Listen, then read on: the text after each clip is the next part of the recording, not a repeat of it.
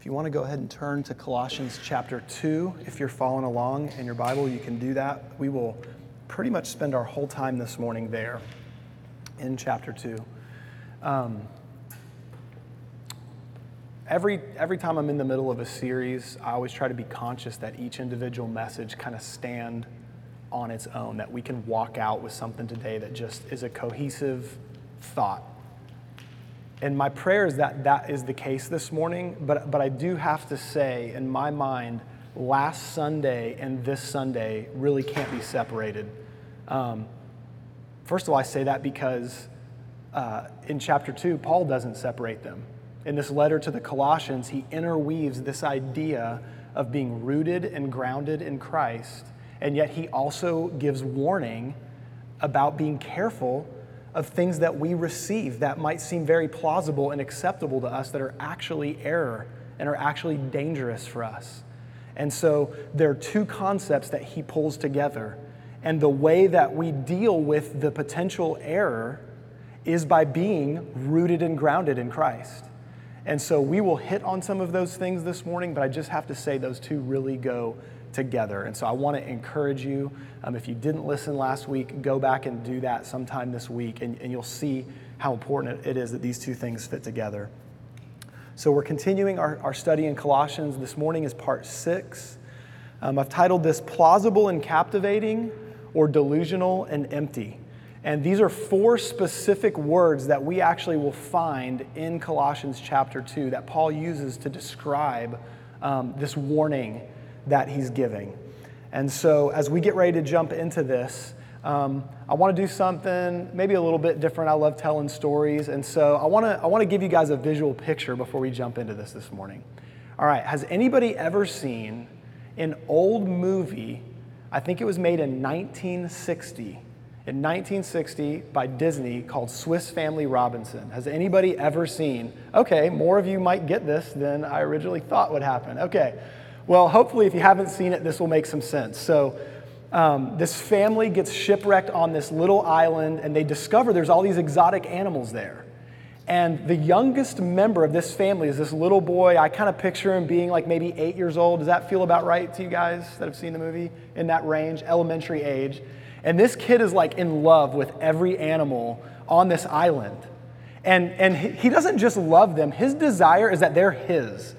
And so, like, at one point, he's trying to catch this elephant, and there's all this stuff. But in the midst of the movie, they find out there's a tiger on this island, and this kid wants to catch this tiger. And so they set up this whole scene where they dig a huge pit out, and then they lay over the top of the pit, like, all this brush and undergrowth, so it would kind of look like the lay of the jungle there. And then hanging right over the center of this pit is just like this big, huge chunk of meat. I mean, the meat eater in me was like, I just want to throw that thing on a grill. Like, it's hanging there.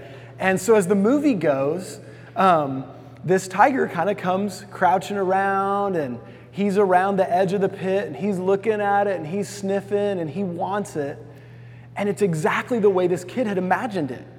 I mean, he sat there visually, like, acting out what it would be like. He'll come, and he'll sniff over here, and he'll sniff around over here. And there's this thing that this little boy would do in the movie whenever he was trying to get an animal. I don't know if you'll remember this, but he says this line where he goes, "Come here, little buddy, I wouldn't hurt you." Y'all remember that? "Come here, little buddy, I wouldn't hurt you." He makes himself just kind of small and weak and simple, and just, "Come on, little buddy, come on," to coax him along. And so here's this tiger, and he's just circling all around the pit, and sure enough, he can't resist, and he leaps out, and he grabs hold of that meat, and boom, he's caught, and he's in the pit. And the boy from up in the treetop, he knows what's just happened, and he's just yelling and running and delighted, "I got my tiger! I got my tiger!" And it's like, yes, he's got him. Believe it or not, that ties in with Colossians chapter 2 this morning. So let's read verses 4 and 8. And right off the bat here, this is where last week's message, I said these interweave. I'm leaving out verses 5, 6, and 7 because that's where we spent our time last week, about being rooted and grounded in Christ. But it's important to me to just acknowledge here that the bookends to Paul saying we've got to be rooted and grounded in Christ, the bookends are these two warnings in verse 4 and in verse 8. And so verse 4 says, I say this in order that no one may delude you. Can you guys say delude? Wow, that was lame. Can y'all say delude? Delude. We're going to learn 4 words this morning, so I want you to be with me on these. Delude you with plausible. Can y'all say plausible? Y'all are getting better. All right. I say this in order that no one may delude you with plausible arguments. Verse 8. See to it that no one takes you captive. Can you guys say captive? By philosophy and empty deceit. Can y'all say empty? According to human tradition, according to the elemental spirits of the world, and not according to Christ. So we've got these 4 words there. The first one I want to highlight here is this word plausible. See, Paul's warning them because the danger that they can fall into, it's not obvious. It actually sounds right. It sounds good. It's plausible. It makes sense. When you first hear it, you're just like, oh yeah, that's good. In fact, it makes so much sense that you would even attach it to Christ. You would attach it to being a part of the gospel. Yes, that's right. That's good. That's aligned with what I think. It is a plausible argument. It means speaking persuasively or using enticing words. It's the kind of thing that after you hear it, you just sort of say, yep, that sounds right. That makes sense. That's the picture there. Now, this word captive, it's interesting to me the way we use words. Like if I get sucked into a really good movie, a really good book, I might say it was captivating. And we use the word captivating in an appealing way, right? Like, ooh, it drew me in. It was so good. It was captivating. But do you realize what the end result of being captivated is? You're captive. You're caught. That's exactly what happened to this tiger in the movie. Everything, it looked great. It was appealing. There's these plausible words, this enticing, come on, little buddy, I wouldn't hurt you. Look at that big chunk of meat. Doesn't that look so tasty, so good? It was so captivating. And it appealed to the very nature of that tiger. It appealed to his very nature. It looked good. It tasted good. It was the type of thing that he would feast on that would keep him healthy and strong. But underneath of it was a trap. And so he reached out, he grabbed a hold of that thing which was captivating and find himself falling captive. That is the very thing that Paul is warning us that we can fall into as believers. We can be walking down the road in our relationship with the Lord, minding our own business, going to the same places we always eat to get refreshed and to get filled, and we're walking through life, and if we're not careful, there is someone out there offering something that sounds right and looks captivating, but the end result is we're caught. And what happens when we get caught? We come to discover the other 2 words. The first is the word delude. Delude. Think about that. Have you ever diluted something in water? Right? What is it doing? It's actually it's weakening it. It's thinning it out. It may not even necessarily be dangerous, but something that was once powerful becomes so-so. It loses its strength. It loses its vitality. There are things that we can take in as believers that we don't even realize it, and it is sapping our strength. We begin to believe things that give us a total delusion and rip us off from the truth and the power and the hope and the life that is in Jesus Christ. And these things creep in and they suck that power away in our own life. And listen, in the lives of others around us. Some of the biggest dangers with the things that we can fall prey to in our day and age, it doesn't just harm the church. It doesn't just harm me as an individual believer. It hurts people who are lost and in need. And because I've let this delusion come in, I've let the gospel get watered down and changed, it loses the ability to be life-saving for someone in need. We need to grab a hold of that this morning. We're going to talk about some specific examples in a minute, but it waters it down, it dilutes it. Empty. That word empty, it means hollow, meaningless. It means aimless. It means fruitless. So I want to give you a practical example, and there are many of these. We're going to look in a few minutes at the specific example that the Colossians were dealing with, a few verses down, and in a lot of ways, those affect us as the American church today. But I want to talk about some of the philosophy of our day that can creep in and delude if we're not careful. So I'm picking an example. This isn't the only one, but I'm picking an example. I want to talk about this idea of this word tolerance this morning. I want to talk about tolerance. Now, when you hear the word tolerance, the word in itself is not bad in any way. I think it's important to have a level of tolerance and tolerate people and be patient with people, and that's a right, good word. But there's actually a philosophy of tolerance that creeps in, and it's so close. Think about this. When someone is talking about tolerance, what I picture is they're looking for something like peace. Is peace right and good and desirable? It's not a trick question. Is that desirable? I would think so. Yes. Okay. Peace is desirable. Love, acceptance. These are right, good, solid words. These are things that we crave. And when you take the word tolerance, this concept in our culture, in our society, and you lay it against Christianity, it seems so right. It's very close. I mean, look at Jesus. Look at the person of Jesus. Look at the people that were around him, the diversity. Poor and rich alike came to him. They came as they were. He reached out to them.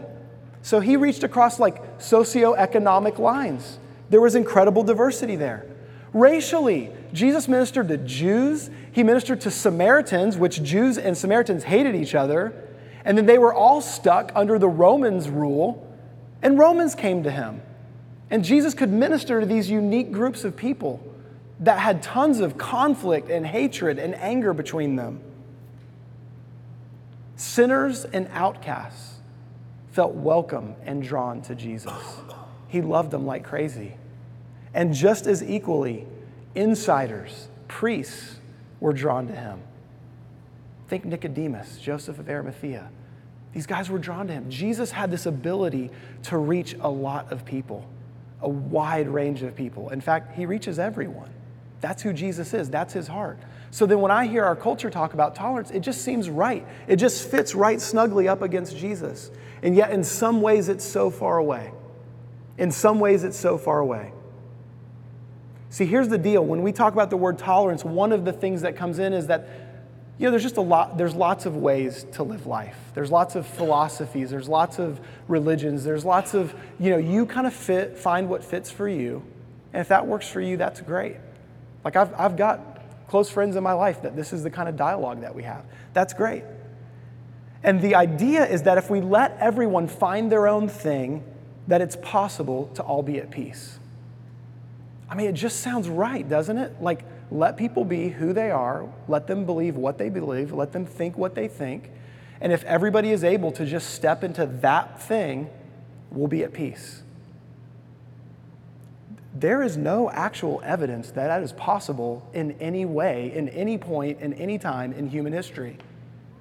It's a beautiful picture, it's a wonderful desire, and it's rooted in something right. It's rooted in something that Jesus is. Everybody can come to him as they are. But Jesus is also very clear on a point. He's the only way. He never shied away from that.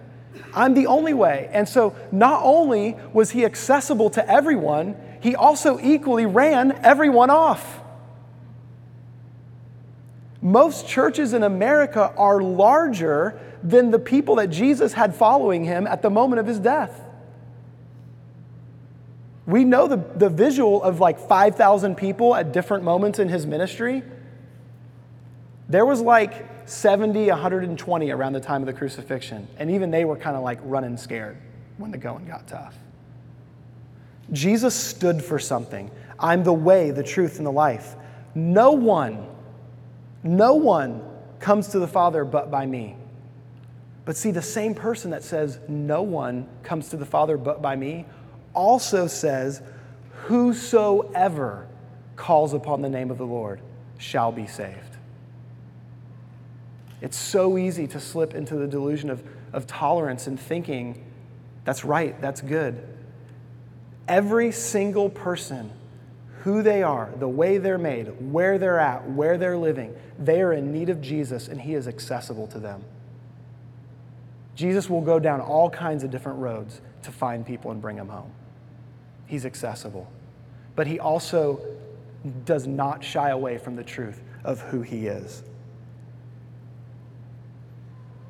Jesus calls out the ideology and loves the person. He calls out the ideology and loves the person. He cuts through all the noise and says, this is the truth. And then he looks somebody in the eye and he lets them know, I love you, I forgive you, and will you accept this truth?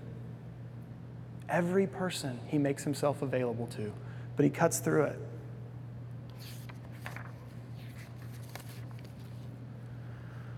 So how does this look in our lives? Like, how do we actually walk this out? I mean, many of you are probably sitting here this morning going, Jake, I agree with a lot of this, or maybe you don't agree with it and you're frustrated right now. I don't know what you're thinking, but how do we actually walk this out? Because we live in a world that is loud and noisy, and there's lots of conversation, and what do I do? What do I do? How do I move forward? And the first thing I have to say that we do is we cling to Jesus to give us the ability to receive and understand his truth in my life first. I'm so ready to run and be an expert in somebody else's life, to let them know what they're lacking, what they're missing, what's going wrong with them. But am I willing to reflect in my own life and see how that plays out? I'll give you an example of this. The church may take a really strong stand on something like homosexual marriage. It gets really hard to talk as the church how seriously we take marriage when our divorce rate is massive. Does that make my stance against homosexual marriage invalid because we're kind of a mess in that area? No. But I have to be willing to let the truth of what Jesus wants to say shine first into my life. God, what is it in my life that you don't tolerate? Think about that question. God, what in my walk with you can you not stand right now?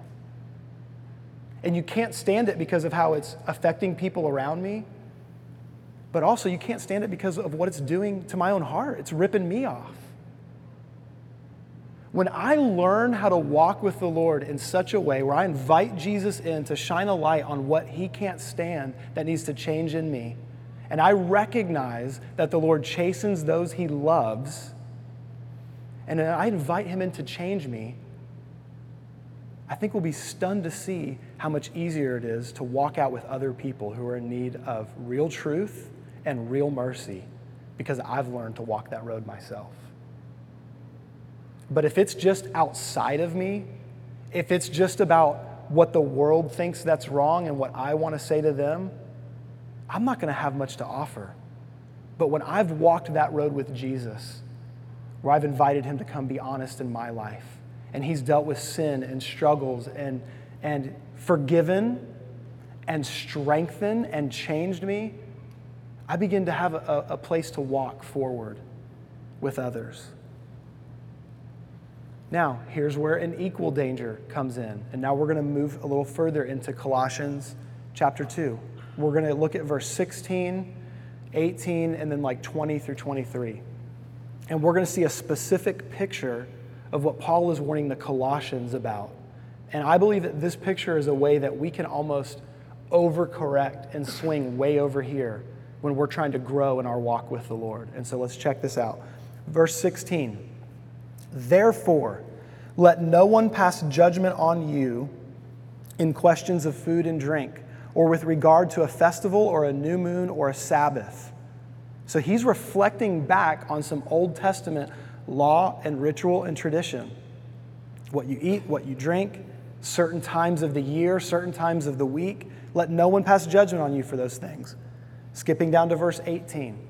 Let no one disqualify you, insisting on asceticism. Now, I want to pause right there because we're going to read this word once or twice, and I just want to make sure we understand it. The idea behind that word is severe self-discipline or avoidance of all forms of indulgence. In other words, I'm going to grow spiritually by imposing some very strict rules upon myself. So it's not necessarily the Old Testament laws and rules and regulations and I'm trying to live that way. I'm just grabbing some disciplines, some behaviors, and I'm imparting into them more value than they should really have in helping me grow as a spiritual person. It's like rigorous self-denial, rejecting the pleasures of the world. That's kind of the picture there. Do y'all have is that a clear enough picture for you guys? That's asceticism. And so he says, let no one disqualify you insisting on asceticism. And then he says, or worship of angels, or going on in detail about visions, puffed up without reason by his sensuous mind. Verse 20. If with Christ you died to the elemental spirits of the world, why, as if you were still alive in the world, do you submit to regulations? Do not handle, do not taste, do not touch. This refers to things that all perish as they are used. According to human precepts and teachings, they have indeed an appearance of wisdom. See, it's kind of that same picture of like, it's plausible. It makes sense. It has an appearance of wisdom in promoting self-made religion. Can you guys say that? Self-made religion. And asceticism and severity of the body, but they are of no value in stopping the indulgence of the flesh. See, he says there's 3 potential streams that we can begin to walk down that might make us think I'm doing something that's really helping me, lifting me up spiritually. It's a way even I can resist what's happening in the world around me. And one is, once I start following Jesus, I can get really intense and go, I'm going to go back and I'm going to start like fulfilling all the different laws. I'm going to eat those things that it talks about eating. I'm going to go to church on Saturday, not Sunday. In fact, it starts on Friday night and ends on Saturday night. I'm going to start getting into all these things. And what's funny is Paul's not even saying those are wrong in and of themselves. We'll see in a minute, he says, listen, they're just a picture of Jesus. They are just meant to point to something else. And so we can get caught up in that kind of old legalism. Now, if you don't think this is reality, maybe you haven't encountered this, there is a growing stream in America of people turning to that. They're looking for a deeper walk with God, a deeper spirituality. I even see people in English typing on Facebook a G and then leaving the O blank and then a D as if they're doing the original thing that they did in Hebrew where they wouldn't pronounce God's name.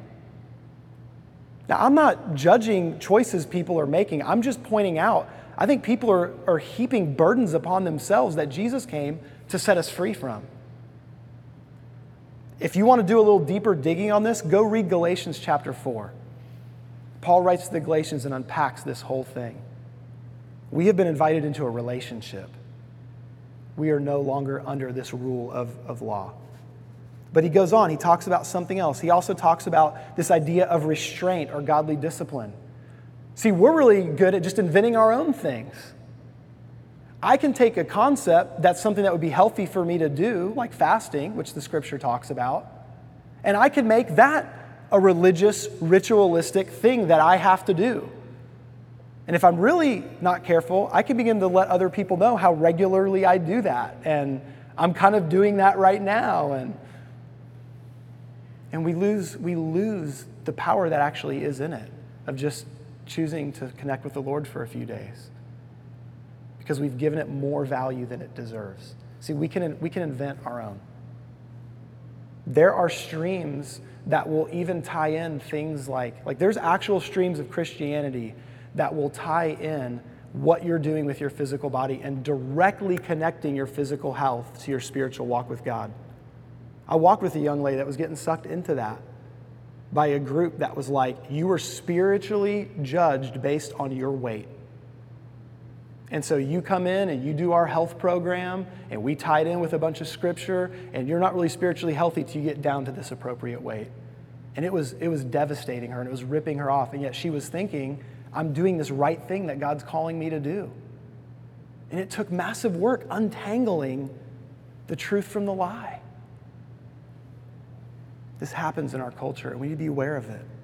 Thirdly, this picture of spiritual awareness. Now, I want to pause right here before we talk about this and just say, next week, when we jump into chapter 3, Paul is going to talk in a very healthy way how we have spiritual minds. We are meant to have our minds with a heavenly viewpoint. We're meant to have that. I don't want to diminish that in any way.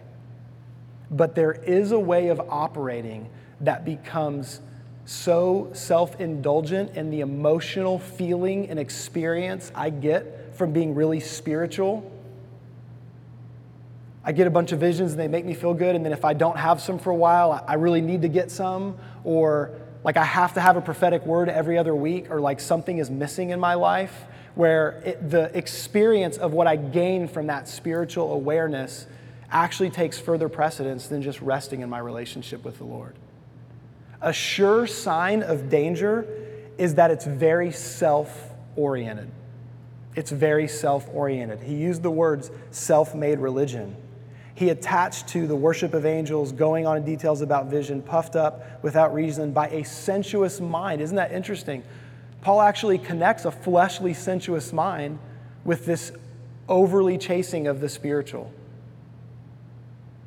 In chapter 3, we'll see a really, really healthy way that we walk in spiritual awareness. Because listen, God does speak in visions, and He does speak prophetically, and He operates in a wonderful ways. I think we might be surprised, though, what He's usually doing when He talks to us in those ways, and we're going to tackle that next week.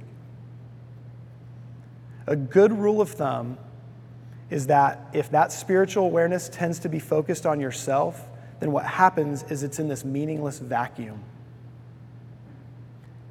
See, every one of these behaviors that we're talking about, you can do on your own. You could go follow the legalistic rules on your own. You could go create some new ones on your own. You could just have these spiritual encounters with just you and Jesus on your own. And there's a really good possibility that if it's just about you all the time, that the stuff that we think is helping us grow spiritually, that it's actually just theoretical because it's not touching real life. If something spiritual is happening to me inwardly, there's going to be a picture of that outwardly. My family should notice the benefit of something spiritual happening in me. It shouldn't be, wow, he's a jerk all the time, but I guess when he goes to his room and has some time with God, then things are pretty good for him. Something's off.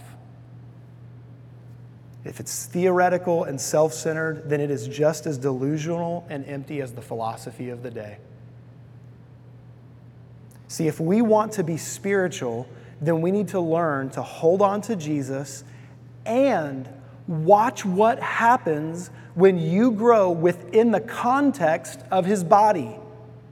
If we hold on to Jesus and we engage in real Christian community, that produces the atmosphere where true spiritual growth and health can happen.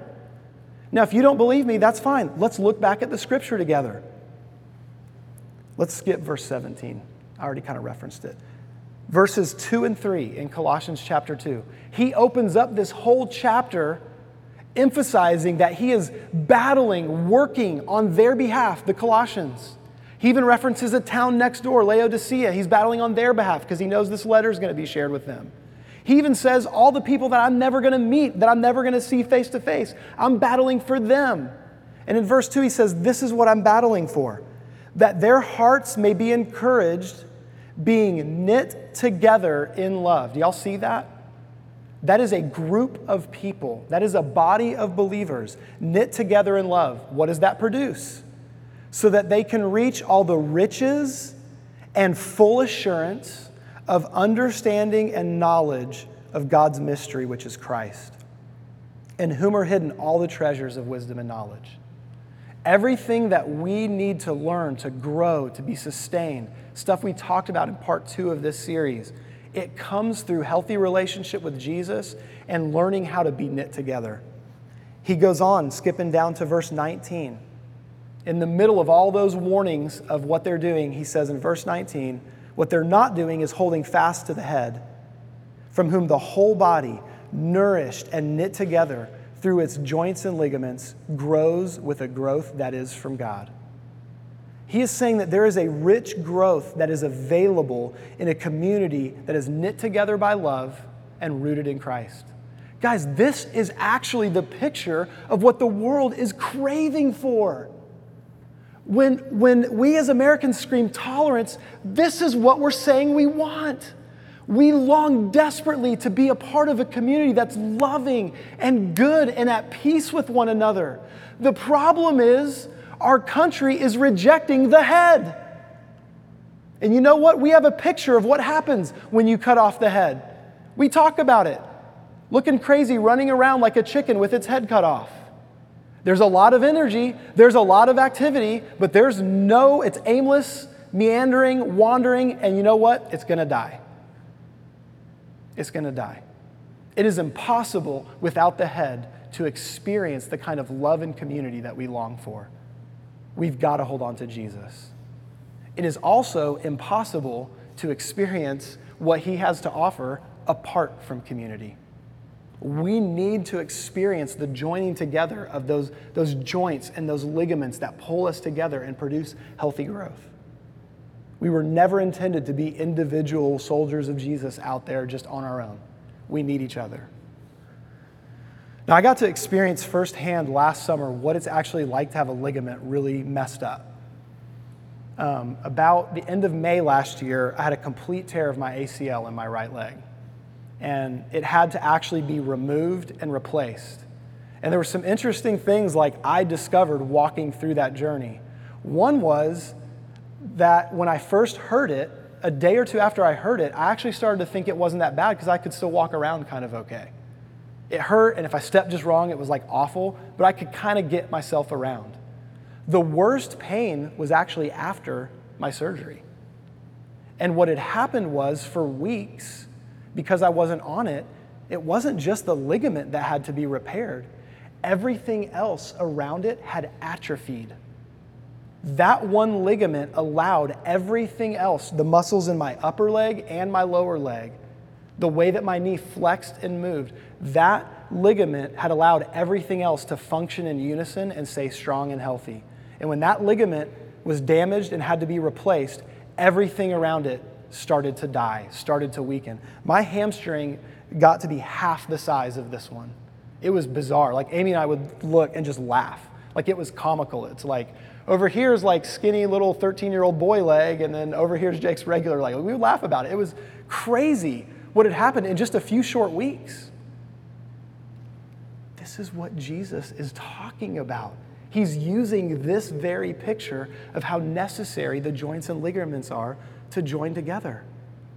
If I want to experience strength and life and growth in Jesus, I need to be linked up and learning how to live in community. And so when Jesus shows up and he's teaching me something, he's challenging something in my life that needs to grow, the way that muscle gets worked out is being around other people. When God says, hey, Jake, I want you to grow in patience, guess what's going to happen? I'm going to be around some people that require some patience.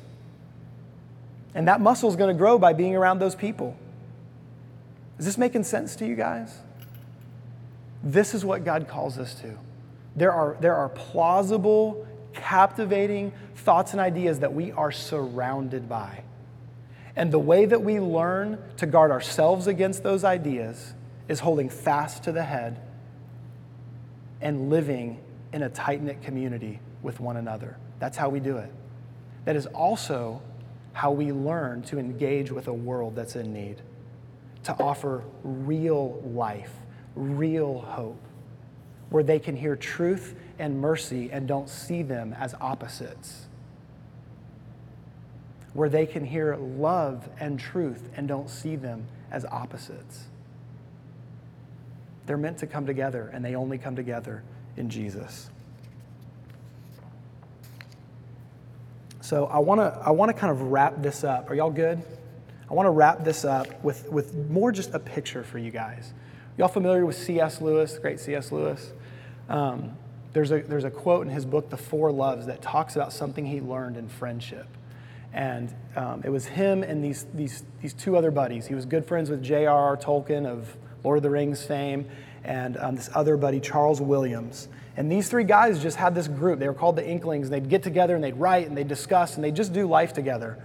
And I'm actually going to read a quote because I just want to highlight a book for a minute. This is one of my favorite books. It's called The Prodigal God by Tim Keller. Well worth reading. If you want to figure out how to get your hands on it, I will help you. It's a great book. But towards the end of it, he's talking about the kind of community that God has for us, and he points to this quote from C.S. Lewis. So I just want to read this to you. C.S. Lewis says, "In each of my friends, there is something that only some other friend can fully bring out. By myself, I am not large enough to call the whole man into activity. I want other lights than my own to show all of his facets.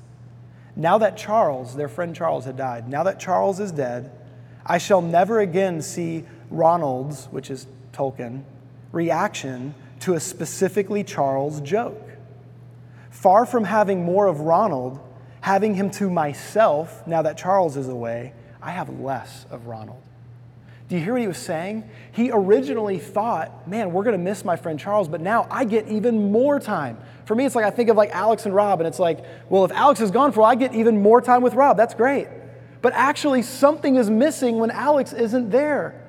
There's life, there's energy, there's plenty of jokes. Like there is stuff that comes alive in Rob that I get to experience because Alex is there with me. That's what he's talking about. There is additional life for us when we're in community with one another. And so he says, in this, friendship exhibits a glorious nearness by resemblance to heaven itself, where the very multitude of the blessed, which no man can number, increases the fruition which each of us has of God. For every soul, seeing him in her own way, doubtless communicates that unique vision to all the rest. That, says an old author, is why the seraphim in Isaiah's vision are crying, "Holy, holy, holy," to one another. Isaiah 6:3. The more thus that we share the heavenly bread between us, the more we shall have. That's what God has for us. Let's pray. Lord Jesus, I know we're tackling a big topic this morning, and we've really just barely scratched the surface. But God, I thank you that in you is everything that we need, that you're the head of the body. You give direction, you give health. You put everything in its place. And so God, I just pray you would more and more every day produce in us the strength, the resolve, the desire to hold fast to you.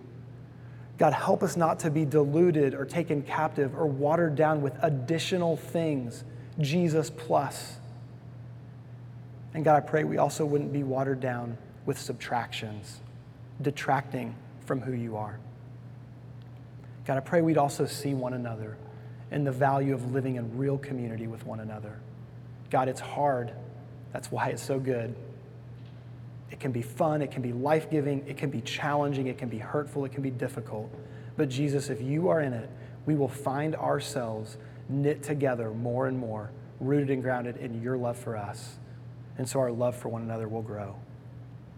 God, I pray you would give us a vision for this.